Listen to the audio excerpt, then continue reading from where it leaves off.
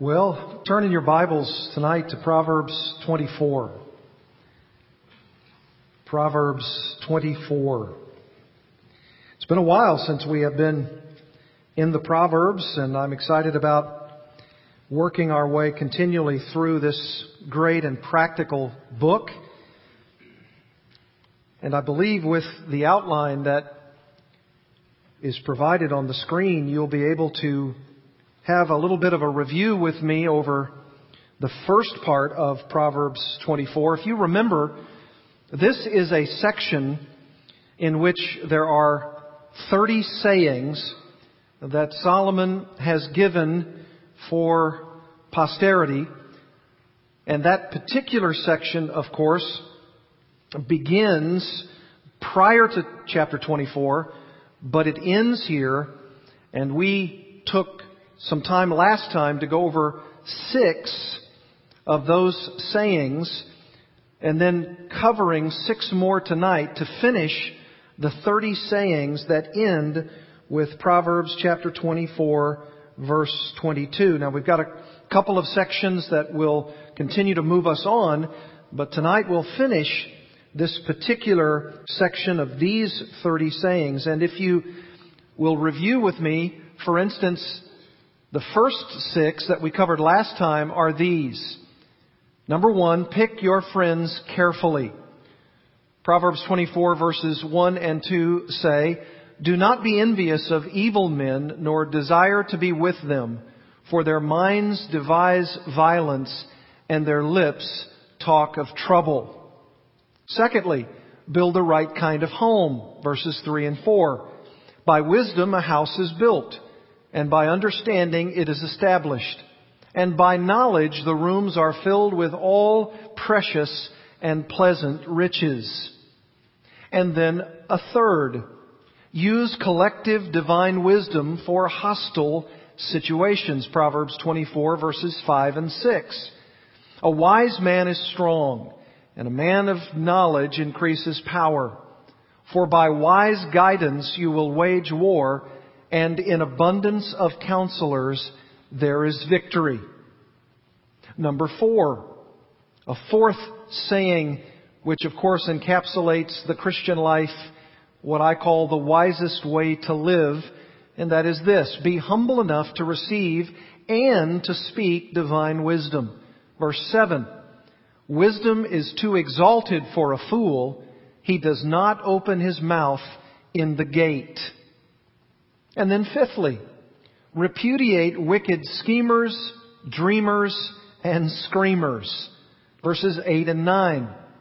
"One who plans to do evil, men will call a schemer. The devising of folly is sin, and the scoffer is an abomination to men." And then last time we covered a 6th principle, or a 6th wise way to live in the Christian life, and that is this: remain strong in the face of adversity. Verse 10 says, "If you are slack in the day of distress, your strength is limited." In fact, I like what the ESV says, the English Standard Version of that particular verse. "If you faint in the day of adversity, your strength is small." So, those were the 6 principles, the 6 wise ways to live the Christian life that took us from chapter 24, verse 1, all the way through verse 10. And tonight we have 6 more. 6 very, very simple principles that, along with these previous 6, give us 12 of those 30 sayings about how to wisely live the Christian life. Let me give you number 7. Number 7 in our list. Rescue those who are in serious trouble. Rescue those who are in serious trouble. Verses 11 and 12 of Proverbs 24. Solomon says, "Deliver those who are being taken away to death, and those who are staggering to slaughter, oh, hold them back. If you say, 'See, we did not know this,' does he not consider it who weighs the hearts? And does He not know it, who keeps your soul? And will He not render to man according to his work? Now this is very provocative. Deliver those who are in serious trouble. What does Solomon mean? Well, while this may be somewhat difficult to interpret, as has been the bane of many interpreters, it appears to me that Solomon is challenging those who frankly ignore injustice. Ignoring injustice. For instance, verse 11 seems to be suggesting that we are to diligently seek to rescue or to deliver, or as he says here, hold back those persons who are being unjustly persecuted. Maybe even because he says here that they are being led to death, or that they are leaning or swaying or tottering towards slaughter. It could very well mean that these persons have been wrongly persecuted, wrongly prosecuted, and that they are headed toward capital punishment. Or, at the very least, it could mean that violence is being perpetrated against them. And you're seeing it. You know it to be going on. And Solomon is saying, deliver those who are being treated in that way. The idea, by the way, of staggering in verse 10 is suggestive of what I said a moment ago. Swaying or tottering or slipping. Someone is nearing an ultimate fall. They're being hurt. They're either being violently castigated or, as I said, maybe even through the law courts, you're observing maybe someone in your community, a neighbor, someone that you know, maybe even someone in your own family who is being unjustly treated. And we're called upon to rescue them from execution. The sense seems to be, since capital punishment was allowed and even mandated in certain cases, according to Old Testament law, that these cases were actually of those who were wrongly being convicted of crimes. Now they're being led to the slaughter. They're going to be executed. And we're called upon to do whatever we can to deliver them from this injustice of wrongful punishment. This is really a theme throughout the Bible, especially the Old Testament. Look in your Bibles, for instance, at Psalm 82. Psalm 82 speaks of how we're supposed to respond, like Solomon is attempting to teach his sons here in Proverbs 24. Psalm 82, look at verse 1. God takes His stand in His own congregation. He judges in the midst of the rulers. How long will you judge unjustly and show partiality to the wicked? And then notice this, verse 3. Vindicate the weak and fatherless. Do justice to the afflicted and destitute. Rescue the weak and needy. Deliver them out of the hand of the wicked. And then also look in your Bibles at Isaiah chapter 58, just to give you two of them that really are a repeated theme throughout our Bibles. And as I said, especially through the Old Testament, God having a peculiar, a unique regard for the fatherless, for the widows, for the poor, for the homeless, for those who are being mistreated, for those who are being wrongly prosecuted, and some, as Solomon says, even being led to death. Isaiah chapter 58, verse 6. Speaking, of course, to the Jews about what is expected of them, God through the prophet Isaiah says, Isaiah 58:6, "Is this not the fast which I choose, to loosen the bonds of wickedness, to undo the bands of the yoke, and to let the oppressed go free, and break every yoke? Is it not to divide your bread with the hungry, and bring the homeless poor into the house, when you see the naked to cover him, and not to hide yourself from your own flesh?" Now that, of course, as I said, are just a couple of examples. But of course, there are always people who are saying, now wait a minute. I've got obligations, don't I? I'm very busy, aren't I? And Solomon anticipates some of those very excuses. And notice what he says here. He says very, very clearly, if you say, verse 12, see, we did not know this. Does he not consider it who weighs the hearts? And does he not know it who keeps your soul? And will he not render to man according to his work? And he anticipates someone who's saying, but I didn't know they were headed for death. And yet God, nevertheless, holds accountable those even when they're claiming ignorance. Why? Because the Lord knows. He sees. He knows exactly what's in the human heart because He sees all and He knows all and He's the all-wise, all-knowing God and He sees right down to the very motives of the heart. Someone just can't claim ignorance, but I didn't know. I wasn't aware. Or I had forgotten. Remember Proverbs 21:2 when we went through it? Every man's way is right in his own eyes, but the Lord weighs the hearts. The Lord knows. The Lord expects us to be watchful for those who are hurting and against whom injustices are being done. And according to Solomon, since the Lord is the one who keeps the soul, will He not automatically know where your heart is regarding these matters? No excuses. No ignorance. Won't the Lord be able to figure out that you don't want to be involved since He's the one who omnisciently sees in the heart? Won't He know the heart? So you can't claim something on the outside when the Lord Himself is the one who knows the heart. Listen to Proverbs 16:2. All the ways of a man are clean in his own sight, but the Lord weighs the motives. And we've all done it. We've all said it. We've all acted one way on the outside when on the inside, even when we know that the Lord knows the inside of our heart. He knows our motives. Nevertheless, we've all said, well, I'm too busy. I've got so much going on. There's this and that and the other thing. You remember that's exactly what was happening in Jesus' own day when someone said, Lord, I want to follow you, but first let me what? Let me go bury my father. And Jesus had some strong denunciation for such would-be followers. You remember 1 Samuel 2:3? Listen to what it says. The Lord is a God of knowledge, and with Him actions are weighed.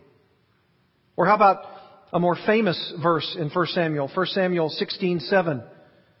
God sees not as man sees, for man looks at the outward appearance, but God looks at what? The heart. God knows. Nobody can claim ignorance. Nobody can say they're too busy. No one can say it's too difficult. The Lord knows the heart. And when the Lord knows that there are people right around us who need our help, need our assistance, we ought to reach out whenever we can to deliver those who are themselves being delivered over to death. Now that sounds extreme. Delivered over to death, well sure we would want to help them. But it doesn't necessarily always mean simply and only that these people are being threatened with their life. There could be certain degrees of those who need our help, and we ought to be wanting and willing to help anybody who comes across our path. So Solomon ends verse 12 with this, and will he not render to man according to his work? In other words, we're all going to be paid in a sense. We're going to be paid back. Our work is going to be rendered unto us by God with the work that we've done. How are we doing? Solomon is trying to teach his sons that if you in fact know you have definite knowledge of someone who is in absolute distress, someone around you is hurting and they need us, and you turn a blind eye to them, then you'll be given the rendering of your own deed. Proverbs 12:14, the latter part of it says this, the deeds of a man's hands will return to him. The deeds of a man's hands will return to him. And the Lord Jesus Himself said in Matthew 16:27, the Son of Man is going to come in the glory of His Father with His angels, and will then repay every man according to his deeds. Very strong warning from Solomon here. Number 8. Devour God's Word as if it were sweet honey. Devour God's Word as if it were sweet honey. Look at verses 13 and 14 of Proverbs 24. My son, eat honey, for it is good. Yes, the honey from the comb is sweet to your taste. Know that wisdom is thus for your soul. If you find it, then there will be a future, and your hope will not be cut off. Oh, this is right in our wheelhouse, isn't it? The sweet honey of the wisdom of God's Word. It will be, Solomon says, sweet to your taste. They would have known that very well. The concept of honey being used as a metaphor for the sweet intake of God's manifold wisdom. That would have been very, very familiar to them. Now look at Psalm 19. This is a very familiar idea, the likening of sweet honey to the wisdom of God's Word. Psalm 19, which of course in the latter part exalts the Word of God.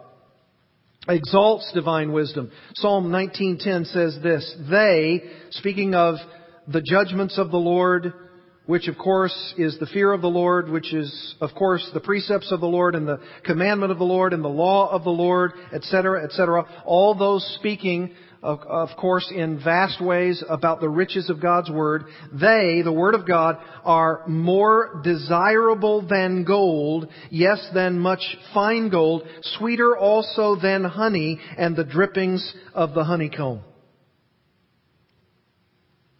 It's a sweet thing that we've been given grace. Just like Jim Clardy mentioned in that testimony, a sweet thing that we've been given grace by God to even want to read God's Word.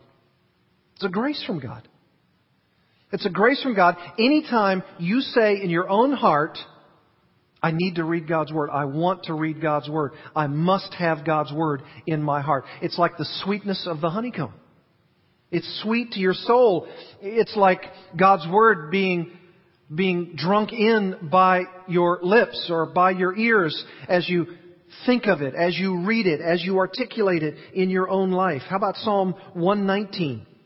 Psalm 19 not outdone at all by Psalm 119 and vice versa. Both of them speak so glowingly of the Word of God. Psalm 119 verse 103 says this, how sweet are your words to my taste. Yes, sweeter than honey to my mouth. Sweeter than honey. This is God's Word. Do you avail yourself of God's Word as though it's like honey to the taste of your mouth? Proverbs 16:24. Pleasant words are a honeycomb, sweet to the soul and healing to the bones. This is God's Word. You remember Jeremiah? Who said in Jeremiah 15:16, thy words were found and I ate them. And they became for me the joy and the delight of my heart. You remember Job? Who said, I count your word as more than my necessary food. Is that what you think? I've got a friend who told me something probably 30 years ago, and I suspect it's probably still true of him. He had a little saying in his mind, and it was something like this, no Bible, no breakfast. He just had a commitment that he wanted to eat the spiritual nourishment of the Word of God before he was able to feed his own soul, or to feed his own body, literally. No Bible, no breakfast. And I guess we would ask the question, what can I reasonably expect if I, in fact, eat up God's wisdom? What does Solomon say if I find God's wisdom? Here's what he says. You will have a future. You see what he says there in verse 14? Know that wisdom is thus for your soul. If you find it, then there will be a future. and your hope will not be cut off. What a promise. What a promise from God's Word. That sounds to me a lot like Jeremiah 29:11, right? For I know the plans that I have for you, declares the Lord, plans for welfare and not for calamity, to give you what?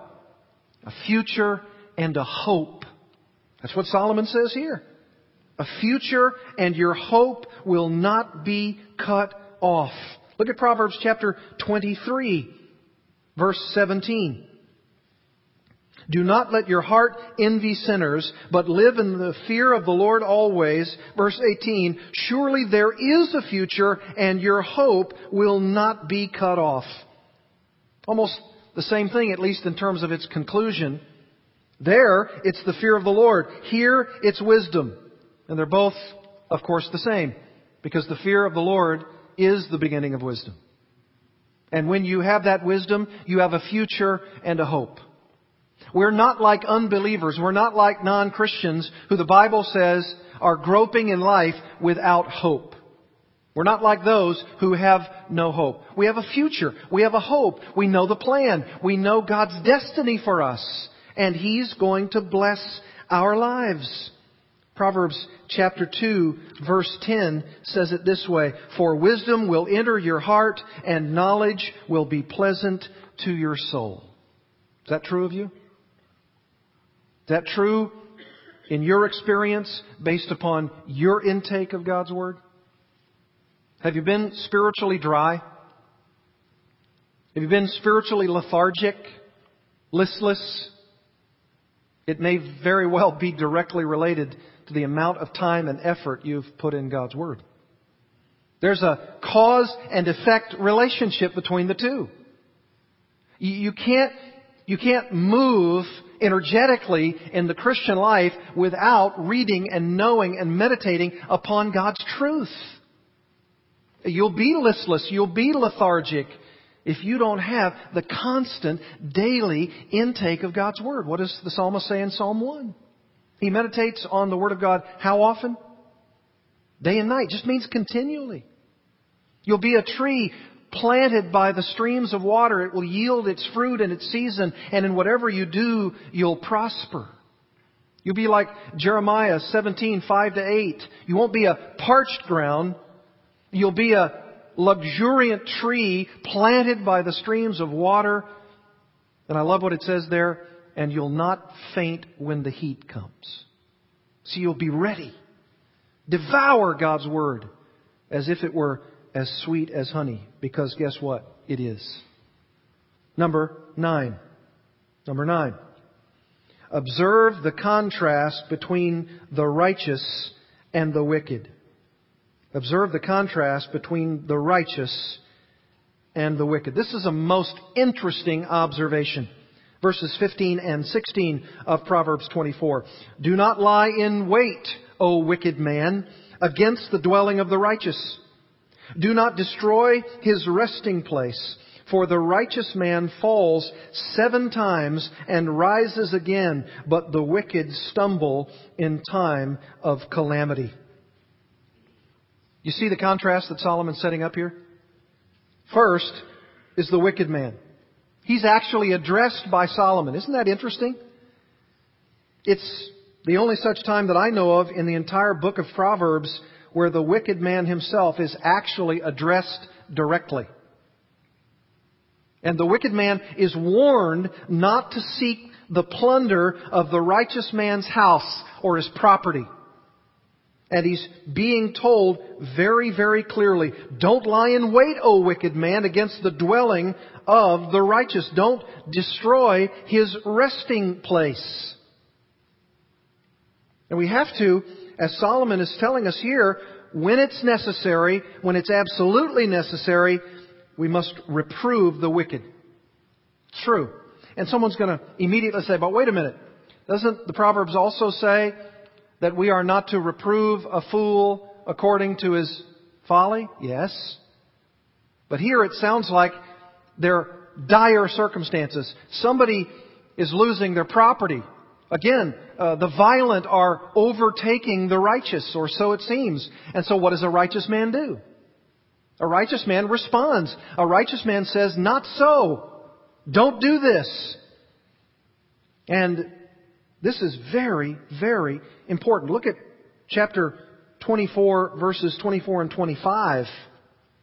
Just after this section of the 30 sayings. He who says to the wicked, you are righteous, peoples will curse him, nations will abhor him. In other words, don't tell the wicked man that he's doing right things, righteous things. If you do that, people will say that you are doing exactly opposite of what you should be doing.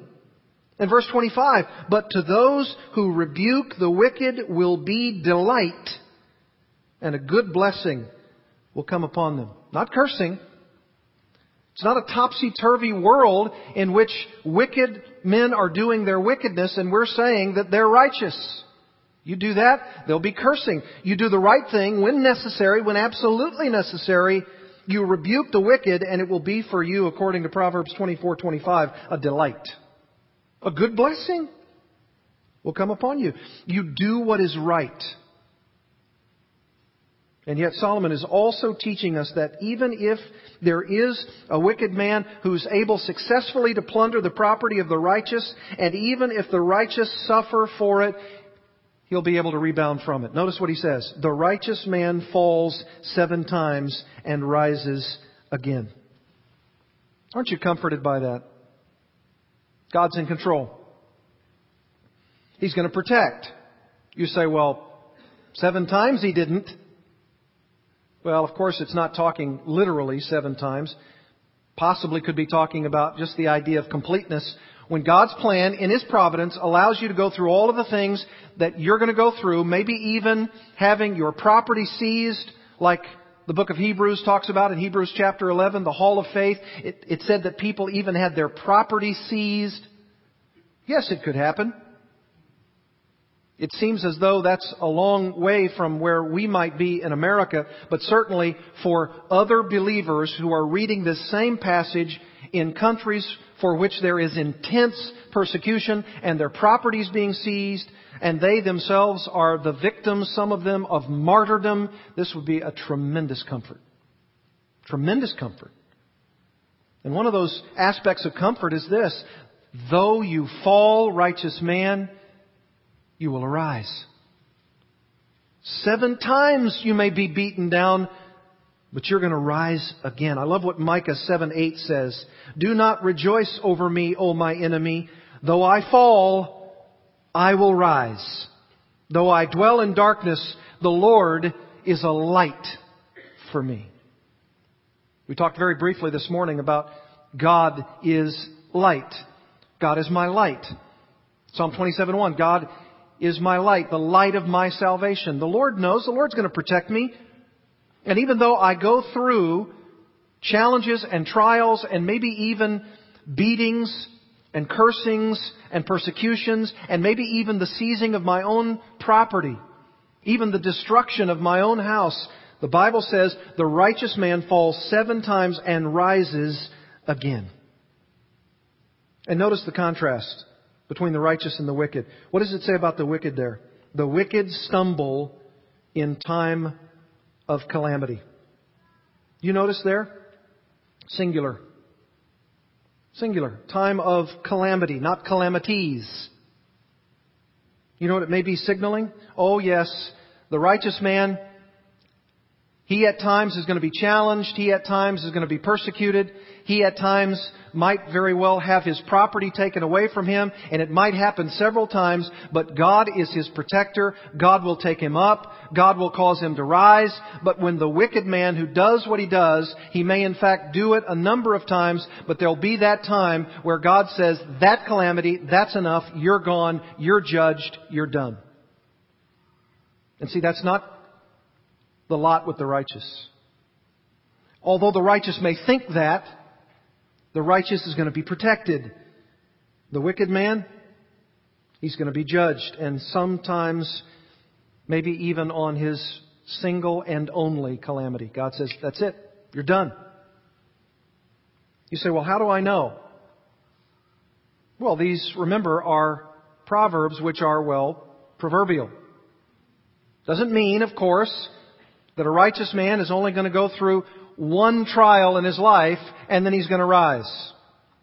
7 obviously speaks of some kind of number that is in the plural. And if there is a wicked man and he's judged even after a single calamity, then he'll be judged. And maybe not every wicked man, of course, will be judged by only one. He's just simply setting it up to say, righteous men will fall 7 times and rise again. The wicked, however, because of that contrast, but the wicked stumble in time of calamity. Here's the proverb. Observe well. Be a righteous man, and even if you stumble, and even if you fall, God is able to pick you up. Don't be a wicked man as over against the righteous, because if you in fact stumble, it could actually be over just one calamity. Always be on the lookout if you're a wicked man. It could happen to you at any time. Number 10.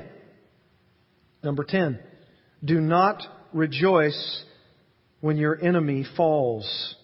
Verses 17 and 18. Do not rejoice when your enemy falls, and do not let your heart be glad when he stumbles, or the Lord will see it and be displeased and turn His anger away from him. Now this, I think, is probably a caution, if not a corrective, to the previous proverb, right? Because you're this righteous man, and you've taken your lumps, and you've been hit, and there's been persecution, and maybe even your own property has been seized by someone who is wickedly and violently oppressing you. But the Bible says, even if that happens, and even if it happens 7 times, you're going to be able to rise, because the Lord is going to be able to make you rise, and that wicked person is going to be handled. And maybe you've seen that wicked person, and they have done their dastardly deeds against you, and maybe you see them being judged, and you say what? Aha! Now you're going to get your comeuppance. And doesn't the sinful human heart really, isn't it so prone to go there? I mean, you've been genuinely, validly persecuted by this wicked man. He's plundered your properties, seized your house. Isn't it so easy for us to say something like, well, now he's going to get it? And to be, even in your heart, secretly enjoying the moment. I think that's what Solomon is warning his sons against. Don't rejoice when your enemy falls. Don't let your heart be glad when he stumbles. And can't you hear the human response? But he seized my property. He took away the things that I valued. This isn't right, Lord. Now he's being judged. Now he's going to get it. And he should. Look what he did to me. Maybe Solomon is actually saying something like this. Don't, certainly in your actions, but even in your heart, exult when someone is being judged by me for what they did to you. You know what that is? That's personal vengeance. That's personal vengeance.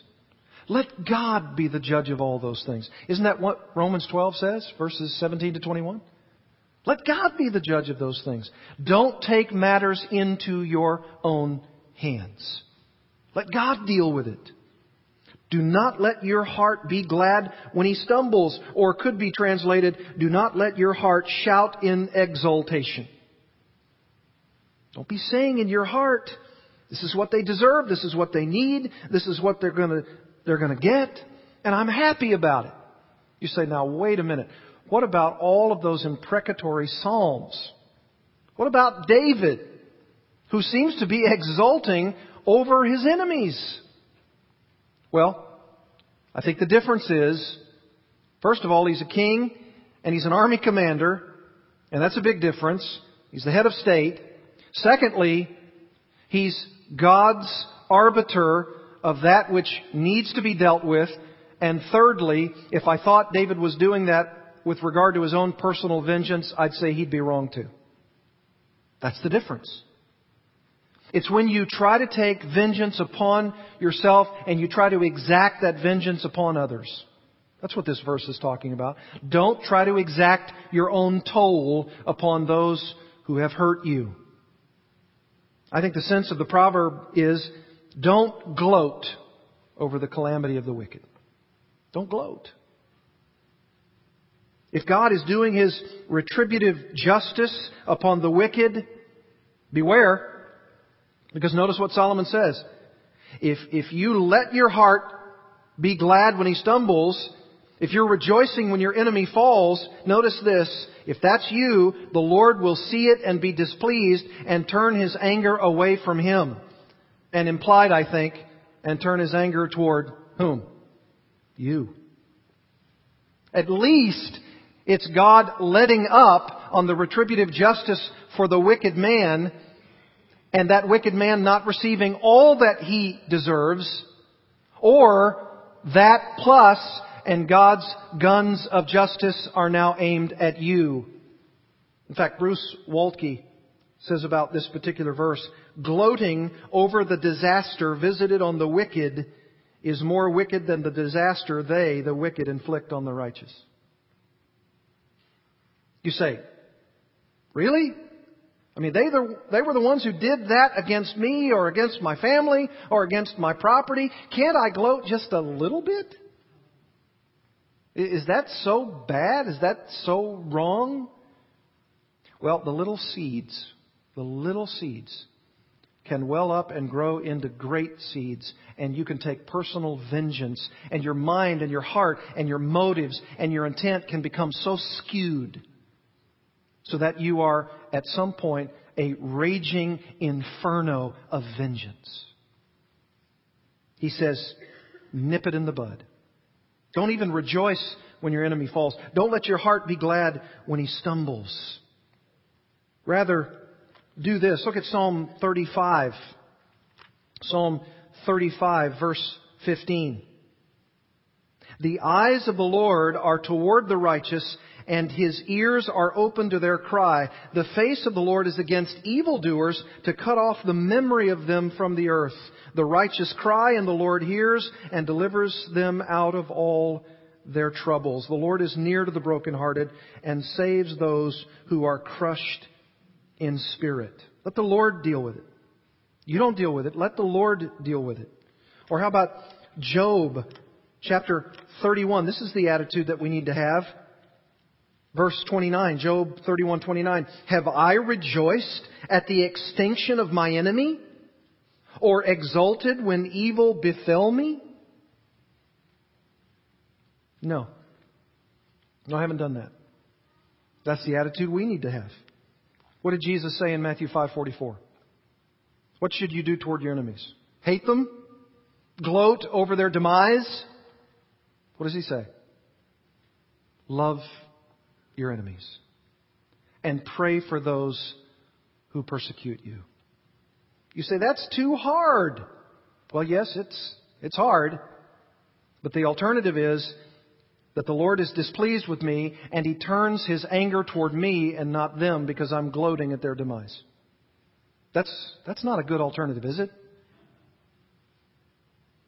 Number 11. Do not fret because of evildoers. Verses 19 and 20. Do not fret because of evildoers, or be envious of the wicked. For there will be no future for the evil man. The lamp of the wicked will be put out. Now this is amazing to me.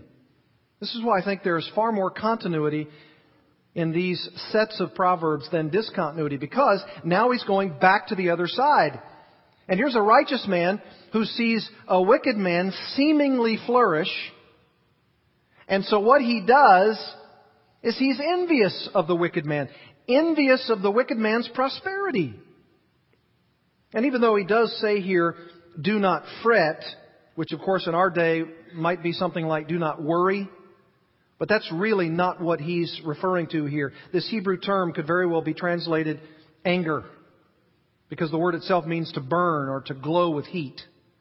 It's do not be angry with evildoers, nor be envious of them. There's the balance. Don't be angry with them. Don't try to take matters into your own hands.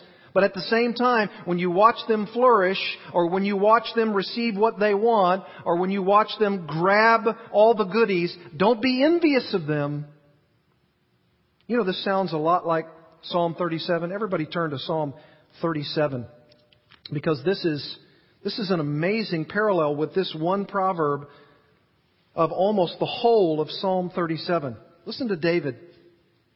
He uses the very same kind of language, even in verse 1. Psalm 37:1. Do not fret because of evildoers. Be not envious toward wrongdoers. I think Solomon and David might have been reading each other's mail. For they will gather quickly like the grass and fade like the green herb. Trust in the Lord and do good. Dwell in the land and cultivate faithfulness. Delight yourself in the Lord, and He will give you the desires of your heart. Commit your way to the Lord. Trust also in Him, and He will do it. He will bring forth your righteousness as the light, and your judgment as the noonday. Rest in the Lord, and wait patiently for Him. Do not fret because of him who prospers in his way. Don't be angry. Don't get uptight about those who prosper in their way, because of the man who carries out wicked schemes. In other words, have a perspective that even though you see them and they're seeming flourishing, remember it's a man who carries out wicked schemes. Cease from anger, there it is, and forsake wrath. Do not fret. It leads only to evil doing. For evildoers will be cut off, but those who wait for the Lord, they will inherit the land. Just over and over and over again. Verse 28, the Lord loves justice and does not forsake His godly ones. They are preserved forever, but the descendants of the wicked will be cut off. The righteous will inherit the land and dwell in it forever. Your time is coming. Verse 30, the mouth of the righteous utters wisdom, and his tongue speaks justice. The law of God is in his heart. His steps do not slip. The wicked spies upon the righteous and seeks to kill him. The Lord will not leave him in his hand, or let him be condemned when he is judged. Wait for the Lord and keep His way, and He will exalt you to inherit the land. When the wicked are cut off, you will see it. And then David says, verse 35, I've seen a wicked, violent man spreading himself like a luxuriant tree in its native soil. Then he passed away, and lo, he was no more. I sought for him, but he could not be found. See, patience, waiting, trusting. All of those verbs there in Psalm 37. Don't fret. Trust in the Lord. Dwell in the land, cultivate faithfulness, delight yourself in the Lord, commit your way to the Lord, trust also in Him, rest in the Lord, do not fret, cease from anger. All of those are speaking what Solomon is speaking of here. This is our hope. Even when we see the wicked prospering, and even when we have that sense in our mind where we're saying, Lord, look, I'm serving You.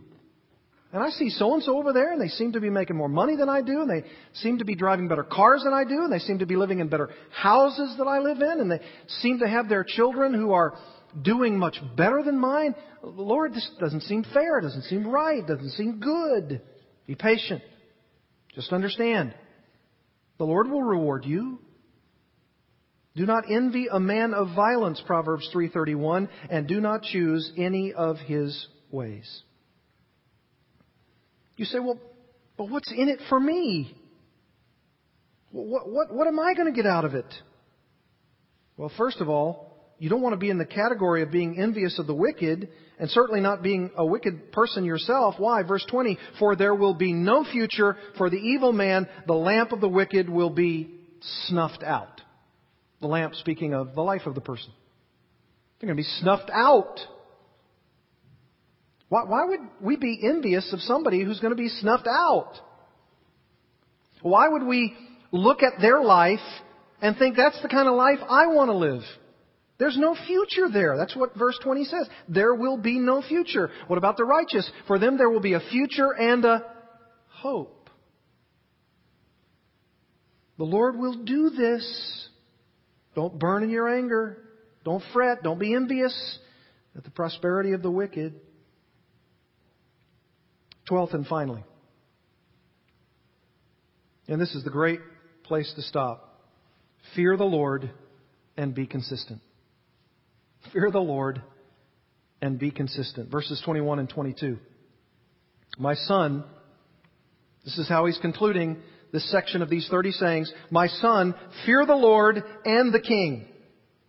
Somebody says, oh, I wish he wouldn't have said that one. My son, fear the Lord and the king. Do not associate with those who are given to change, or maybe given to those who rebel. For their calamity will rise suddenly, and who knows the ruin that comes from both of them. He brings this section to a close, and in fine fashion, he closes it with this. Fear the Lord. Fear the Lord. That's been a ringing theme, hasn't it? Proverbs 1:7, fear the Lord. Proverbs 9:10, fear the Lord. Proverbs 23:17, live in the fear of the Lord always. And this is what he says, my son, fear the Lord and fear the king. Doesn't that sound a lot like 1 Peter 2:7? This is the idea of honoring the king. This is God telling us what is right. 1 Peter 2, I think I said 17. Honor all people, love the brotherhood, fear God, honor the king. I'm to fear the king? Yes, God's representative. God's ordained magistrate. I believe, if I'm not mistaken, we just had a national election here in our country, didn't we? And it might not have gone exactly like some of us, many of us, most of us had hoped. God's ordination. God's plan. How? Why? Where? I don't know. But I know the when. Happened a couple of Tuesdays ago. God has a plan. Fear the king. Reverence those in authority. Have you ever read what the wise old sage says in Ecclesiastes? Just a book removed here from the Proverbs. Ecclesiastes 8, verse 2 says this. I say, keep the command of the king because of the oath before God. Do not be in a hurry to leave him. Do not join in an evil matter, for he will do whatever he pleases. Since the word of the king is authoritative, who will say to him, what are you doing? He who keeps a royal command experiences no trouble, for a wise heart knows the proper time and procedure. Isn't that what Titus says in Titus chapter 3? Very wise words for us. Titus chapter 3 especially. During these times surrounding an election, remind your people, Paul to Titus, to be subject to rulers, to authorities, to be obedient, to be ready for every good deed, to malign no one, to be peaceable, gentle, showing every consideration for all men. Why? Because we remember who we were outside of Christ. Verse 3, for we also once were foolish ourselves, disobedient, deceived, enslaved to various lusts and pleasures, spending our life in malice and envy, hateful, hating one another. All we have to do to try to get along, to try to lead, as Paul says in 1 Timothy 2, when it says praying for all kings and all those in authority, is to lead a tranquil and quiet life, is to just remember where we ourselves have come from. They're, frankly, outside of Christ, no different than we were outside of Christ. And what will be the outcome of those if I associate with the wrong kind of crowd? Notice what he says. Verse 21, do not associate with those who are given to change. Now, I take that in the context to be hanging out with those who are rebelling. Those who are the vacillators. Those who don't want to fear the king. You see? Those who aren't about fearing God and the king, and they're vacillating. Maybe they're vacillating over public policy. Maybe they're criticizing it. which has its time and its place, but doing so in a God-honoring way. Or maybe this is just flat out rebellion. And Solomon is saying, listen, my son, fear the Lord, fear the king, don't associate with those who are given to rebellion. Why? Verse 22. For their calamity, there's that idea of calamity again, will rise when? Suddenly. And who knows the ruin that comes from both of them? What's both of them mean? Well, who are the two that are listed in verse 21? Fear the Lord, fear the king. If those are the ones that we're ultimately answerable to, and if we do the wrong thing, and if we associate with those who are rebellious or those who are vacillating, those who are not fearing the Lord and the king, guess what? That calamity will rise suddenly, and who knows the ruin that will come from both the Lord and the king. Very, very important word, which really signals for us the opportunity to do everything we can as citizens, not only ultimately of heaven, but of this world too, until we go to heaven, to live a tranquil and quiet life, to pray for those in authority over us, change laws, and do every peaceable means that we can for the influence of society, but ultimately not associating ourselves with those who are vacillating and those who are rebellious. Because if we do, ultimately we could find ourselves in calamity.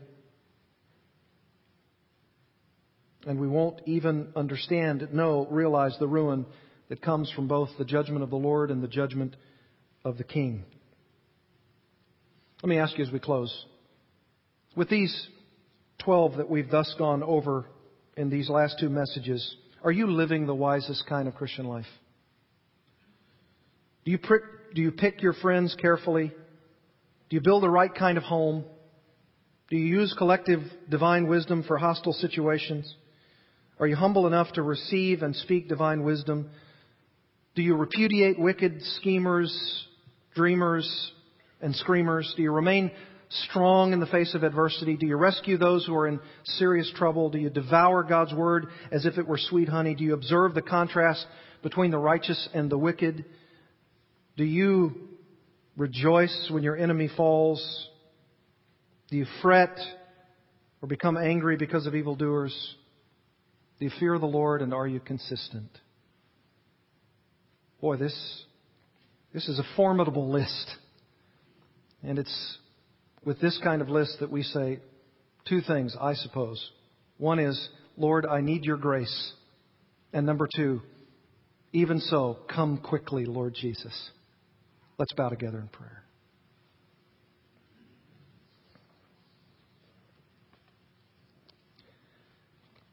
Father, until you come in the person of your Son, we are called upon to live out these principles and to do what we must, to do what we can, to do what we should. Because this is the wisest way to live the Christian life. Solomon's told us, and told us so very well. And through your divine wisdom, he gives us the answers. And yet, Lord, we say, who is sufficient for these things? There's so many of these proverbs that are so terribly convicting. And we ought not to presume that we can live these out in our own strength. Far from it. We pray, Heavenly Father, that by your Spirit and through His power, we would be able to live out these wise Christian principles for the sake of proclaiming Christ.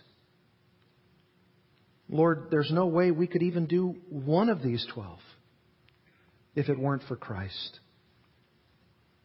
Lord, I most assuredly don't want to preach a message in which we're just producing moralisms and legalists.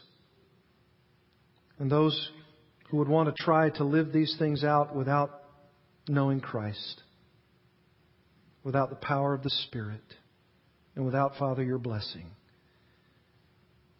Lord, I pray that if there is someone here who listens to these kinds of principles and takes their own eyes and looks at a page out of the Proverbs and says, I can't do this.